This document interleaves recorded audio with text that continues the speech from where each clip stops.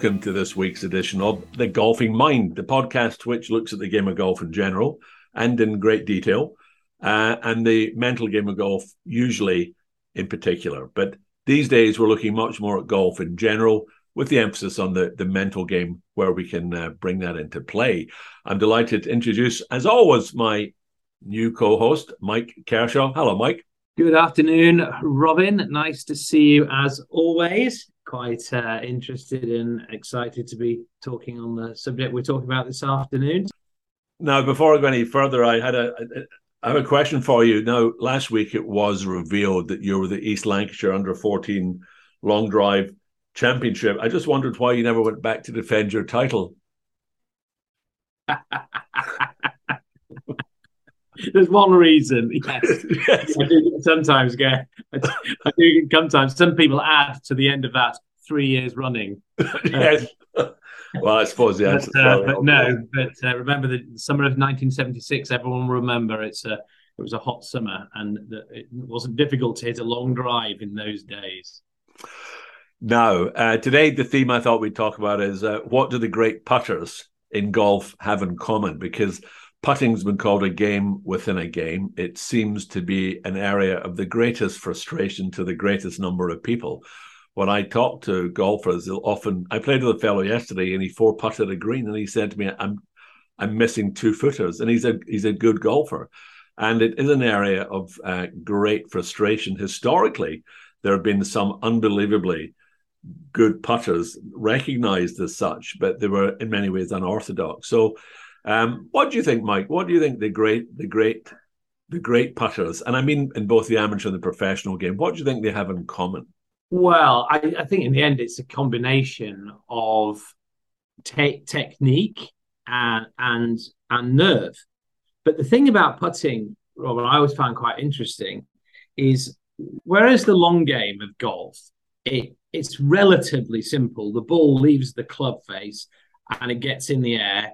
And from that point, only really 2 things can impact it. One is the spin you put on the ball, and the other is the wind, and maybe the bounce. But in putting, you have so many more variables. And this is the big thing that makes putting such a challenging part of the game, and arguably a game within a game, because you don't just have to hit the ball.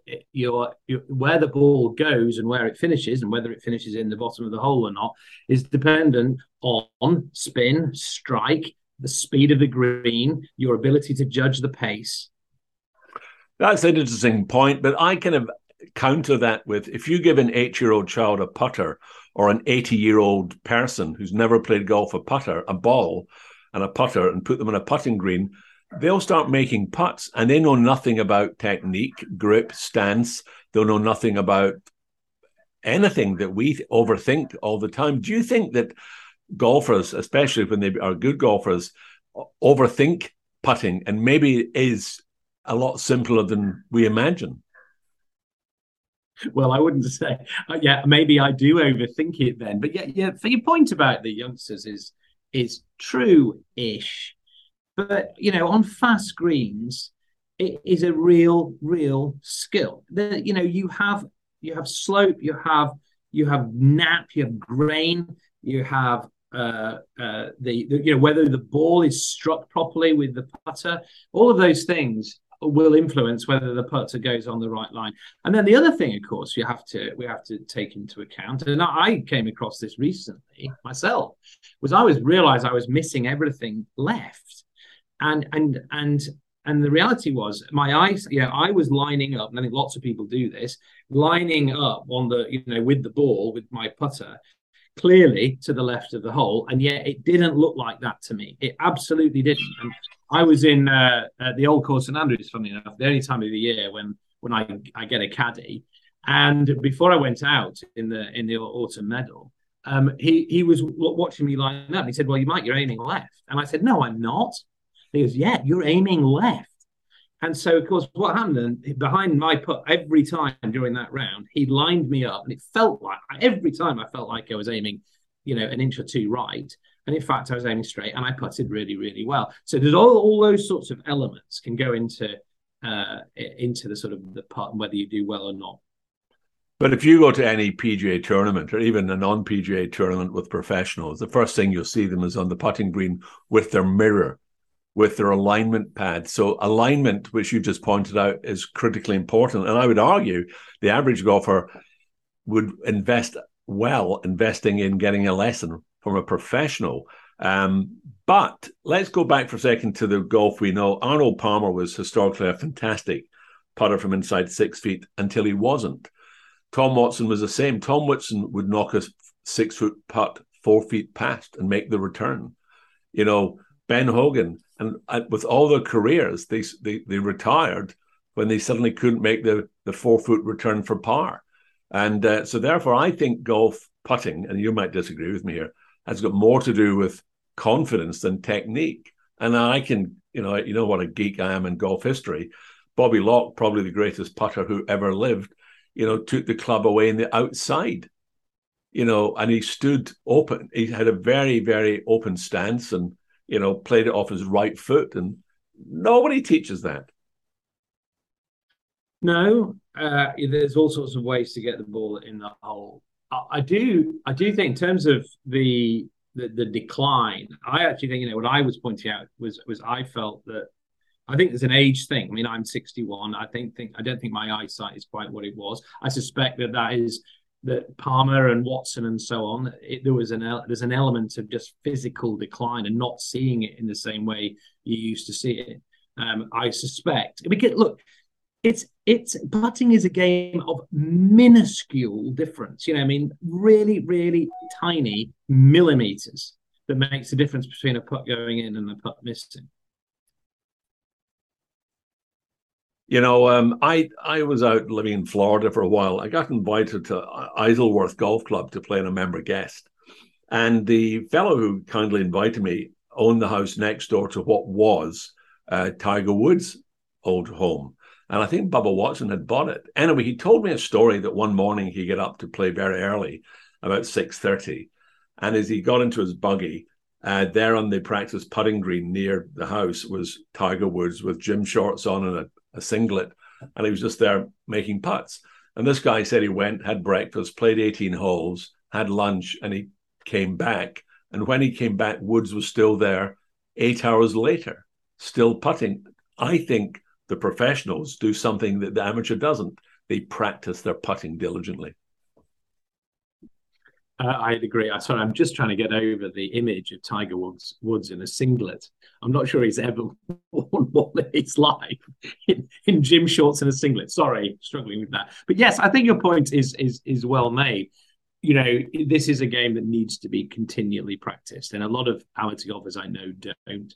But the guys who are at the top of the game now, they must be. And to be honest, that's why you see many different styles. I mean, these, if you think about how many styles there are now versus how many there used to be, that fundamentally back in the day, it was reverse overlap or not. Now, with a few exceptions, because Sam Snead famously putted in a croquet style, didn't he? Sure. Until it was banned. But nowadays we have the claw, and we have all this sort of push putting styles. We have the Tommy Fleetwoods, where it's held it. We have the long putters and so on. And you don't get any good at that. And these are good players. Will Zalatoris, fantastic putter with a very, very unusual style. But you don't get that good without massive amounts of practice. And he must be doing it all the time. Okay, here's a quick one for you. I know who I would pick. If I had to ask a professional to take an 8 foot putt as my, everything laid on the line, who would I choose? And at the moment, I think, and this is just a personal choice, I really, really like Victor Hovland as a putter. I just think when I watch, it's very, very smooth. And I think he's got a great repeating swing. I think we'd learn a lot from him. The other thing I notice with those guys is they have a pre-shot routine and they don't appear to overthink it. That's another thing that I believe in, that most amateurs overthink it. Who would you get to take your putt? Right now, I don't think you can look much beyond Jon Rahm, in all honesty. You can't be on the run that he's on right now without being a phenomenal putter from 8 feet and in. he's 93 under par for the last 12 tournaments or something like that. Oh, and he is on a roll. And look, we all know these guys can all hit it well and hit it far, but in the end, the champions are the ones who putt best. So right now, I don't know his putting stats, but right now, I'd give, well, I suppose Scotty Scheffler or Jon Rahm the edge on an 8-foot putt. And interestingly, I don't think anyone would say Rory's the man for that, and yet he is still right up there, which also probably goes to show how far, in a way, he is ahead, probably tee to green, of the others, because he isn't. I don't think Rory is anything like as good a putter as the other two at the moment in terms of the. Mike, it's an interesting thing because I remember reading years ago that a scratch golfer, if you're a scratch golfer amateur, you're expected to take 35 putts around. That's what a scratch golfer should take. And then you look at the Will Zalatoris, the Victor Hovlands, the Jon Rahms, they're taking 28 and 29. And I'll tell you, when I work with professionals or amateur golfers, there's a difference. If I say to a professional golfer, what did you shoot yesterday? And they say, I shot 71. And I'll say, how many putts did you take? They'll go, I took 33 putts. If I say to an amateur, even an elite amateur, even you, Mike, and I said, what did you shoot yesterday? You go, I shot 75. And I go, how many putts did you take? You go, I don't know. Most people don't. Well, to a point. I mean, I still think that we all, poor rounds we often blame on putting, and good rounds are the ones fundamentally where we putted well, and that certainly applies to pros, but certainly to amateurs as well. You come in off the guys come in off the course at a PGA Tour event, and they do their interviews, and all what they talk about is, yeah, my putter was hot, or my putter wasn't hot. Or, they don't talk about actually I drove it well, or I hit lots of greens. It's the difference is a putting. And this is the game within the game. There's no question about it. And there's a good reason. As I said earlier, there's a good reason. It's the hardest part. And it's the most critical. You get away with a poor tee shot. You don't get away with a missed 2-footer. No, and it's trying. I mean, Ben Hogan wanted, he didn't campaign, but he said he thought the hole should be larger, as it would reward the approach shot. And he said that golf should be rewarding the approach shot, not the best putter. And if you look historically, as a lot of golfers are not long, but what's a great quote? A good putter is a match for anybody. But before we sort of wrap this up, a couple of quick thoughts from you. What advice would you give people on fast greens? Well, I'll tell you what, I, as you may or may not know, I was lucky enough many years ago to play at Augusta a few times. And then so you've told me many times, Mike, for the listeners here. Did I mention Augusta? Oh, yeah. He's played it a number of times. It didn't offer him honorary membership for reasons which are still a mystery. But there you have it. Right. So the point of the story was these are incredibly fast greens, but you have to play with a caddy. So you get given an Augusta caddy, of course, who knows the greens inside and out. And on some of these putts, they're so fast that you kind of, as an amateur, you kind of just really don't know where to hit it. So what the caddy would do is literally would point out a blade of grass about, it could be halfway to the hole, or it could be a third of the way to the hole, or 2/3. And he'd just simply say, hit it as if this is the hole. Hit it to this blade of grass. And so you take the actual hole out of your mind completely. You're not even looking at the hole. You're just looking at that blade of grass. And I found on fast greens and a fast downhill putt to pick a blade of grass at about the distance I need to hit it to, and not look at the hole and just hit it over that blade of grass has stood me in good stead on fast greens. I'm not a bad fast green putter, actually. In a book I wrote called Silent Mind Putting, one of the things I said, you have to love your putter because it's the club you will have in your hand more than any other club. Do you love your putter? I have about 6. So, I used to have a Ping Anser, and I go back to that Ping Anser about 40 years ago. Every now and then, but I kind of rotate them because actually, and I think like lots of people, you just go in sort of spurts with one, and it works really well for a few weeks, and then it goes off, and there's no rhyme or reason. So I pick another one up and try that for a bit. I've no consistency with it at all, in all honesty. And sometimes it works brilliantly, and then I change it, and another one it works brilliantly, or not, as the case may be. So, no. How about you? For the people listening to this podcast, I think you're demonstrating what I've always believed, that putting is a game of confidence, and the more confident you are, the more likely you are to put a good stroke on it. And I often use the example of that some of the best rounds of golf I've ever played have been with rental sets on vacation that you're not really keen to play. And they say, we've got these golf clubs, they're Callaways. And then you look at them and you go, isn't Callaway spelt with a C? It's like Callaway with a K. And it's probably North Korean knockoffs. And the putter, is I don't want, it just looks tough. And you take the set and you've no expectation and you relax and you play well. Yeah. But you mentioned earlier, it is confidence, but it's also, I think a thing to bear in mind. If you strike the putt well out of the middle of the putter, I think a lot of people don't realize this, then the chance of it going in is significantly enhanced. It's amazing how many times a golfer, all of us, slightly hit the putt. And that is often the reason why it doesn't go in. So my tip would be focusing on the strike as much as anything, and getting the ball coming out the middle of the putter. So you get the most sort of advantage from a good quality putter. I think it was Trevino who said that the biggest fault in amateur golf is decelerating in the putt. A lot of people decel and they don't follow through. And if before we wrap it up, in your opinion, who have been the greatest putters in the game that have been really impressive? Well, in the end, I'd say the game is about it. It comes down to putting, and so you can't miss. Jack was a brilliant putter. Knew when to make the clutch putts. He rarely three putted. And he just understood the game so well. You've got to put him up there. You've got to put Tiger up there. The number, if you remember in his prime, the guy never missed. I mean, he never missed from 10 feet in. But then people talk about guys like Brad Faxon, who wasn't actually a brilliant golfer, but he was an incredible putter. And he raised his game, raised his profile, and made a lot of money through focusing on being the best putter in the game, which he was for many, many, many years. He wasn't a terrific ball striker, but boy, could he putt. And of course, now he's a putting coach, isn't he?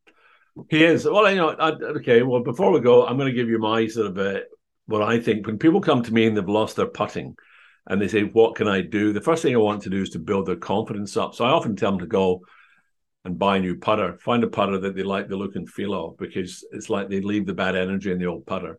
And that's more of a head trick than there's any real science behind that. The second thing I do is I get them to practice 1 foot putts. And I said, just practice 1 foot putts. And they go, well, that's it. I said, just practice one. So get used to making putts again. Get used to holding putts. And then move it out to 15 inches. Then moving out to 18 inches. And just get used to holding putts. And very slowly you build your confidence up. But I can promise you, other than just warming up, I never see amateur golfers practicing their putting with any diligence. I don't see them with tee pegs, chalk lines, with alignment aids. I don't see them. We have a friend who's the other co-host, yet he's still not turned up, Neil Faulkner. And you go to Neil's house, he's got a putting mat in the house. And I'm not sure he's still a good putter, though. But he does. He practices. He's got a full Huxley green in his garden. I mean, no, I think possibly because it's a bit boring practicing putting in that way. I mean, I go round and round a putting green and try and do a score or whatever, but sitting there trying to putt, 40 consecutive 3-footers, I think, apart from anything else, it hurts me back. So, it's a bit dull. The only bit, the tip I would make, if I think about putts are missed, almost always it's because I've got the wrong speed. I think what people focus on is a lot of line. They're always behind the ball, checking, what's the line, and need to focus on the distance and getting the right speed. And I think quite a lot of amateur golfers, and we're all in that bracket, probably don't focus enough on the pace, and they three putt because they've left it 3 feet short or they've gone 4 feet by, rather than wide, because by and large you can get the line pretty much. Yeah, I just still am a great believer in, trust your first read. That's advice I give to everyone. Trust your first read. Your brain's processing it. Secondly, who's that guy called the boss of the Moss? What was his name again? He's an American putting coach. He wrote a book, The Boss. Harvey Penick. Not Harvey Penick. No, but his name will come to me. He was a tour pro, very successful at one level. And he always said, don't take a practice putt. And I love that. Don't take a practice putt. Why bother? All your feel is going into that first pass at the ball. Yeah, Rory doesn't. Rory doesn't take practice putts. You've noticed that. Yeah, but he's been seeing Brad Faxon for putting lessons, hasn't he? Well, he doesn't take a practice putt. He doesn't. He I like that. And neither did Jordan Spieth in his heyday. And Jordan Spieth also, when he won the Masters, for all his putts under 4 or 5 feet, he just looked at the hole. He didn't look at the ball. And I don't think you should look at the ball. I think you should look at the hole. That's the target. Yeah, no. Well, I know you've had that. Look at darts players. They're not looking. They're not looking at the dart. No, I know. At the darts board. But no, and there's another one. If your game isn't quite on, using the look at the hole, even from 10, 15 feet, feels really weird. But I found that as a really good way of getting your distance control back. So looking at the hole, I think that's a good plan. It's more mentally challenging because it's so kind of. That's where confidence comes in. You've got to trust the process. But it does. It's a good way of getting your distance control back. Just keep looking at the hole for a few putts. Yeah. And finally, before we wrap this up, one of the most interesting statistics in golf I ever came across was when you looked at the top ranked golfers in the world. Okay, if you look at the top 20 ranked golfers in the world, and then you looked at the list of the 20 best lag putters in the world, it's the same list. Yeah, there you go. Distance control. Yeah, and it's not about making 3-footers. It's getting the 30-footer to inside the dustbin lid. And the one thing I would encourage our listeners to do is go and practice your lag putting. Don't stress yourself out at making 4-footers all day. You're going to miss 4-footers. I played with this pro came to see me once, and he said to me he'd missed a 10-inch putt. And he was angry, and he was still angry. About 4 days later, he goes, I can't believe I missed a 10-inch putt. I said, well, I guess if you take 1,000,000 putts, one of them is going to miss. He goes, well, I don't miss 10-inch putts. And I go, what's the longest putt you ever made? He goes, about 120 feet. I said, do you make them regularly? He goes, no. I said, it was random, wasn't it? But you think about 120-foot putt, went in, you're trying to hole it, but it's probably 3-putt country. So it was a random event. And I think in golf, you have random events. And I think the worst thing to do is if you miss a really short putt, don't replay it. Let it go. And that's it. Yeah. Okay, that's it for this week. As always, I like to give you a tip for the week before we go away. And a few tips today. And I'm just going to say, staying in the theme of putting, trust your first read. Don't overthink. Don't overanalyze. And if you have the confidence to try it, don't take a practice swing. So that's it this week. If you're really interested in learning more about the mental game, SeegerGolf.com. There's a link in the podcast, and you can get online there. But until we meet again, play good golf and have a wonderful week. And that's goodbye from me and goodbye from Mike. Goodbye.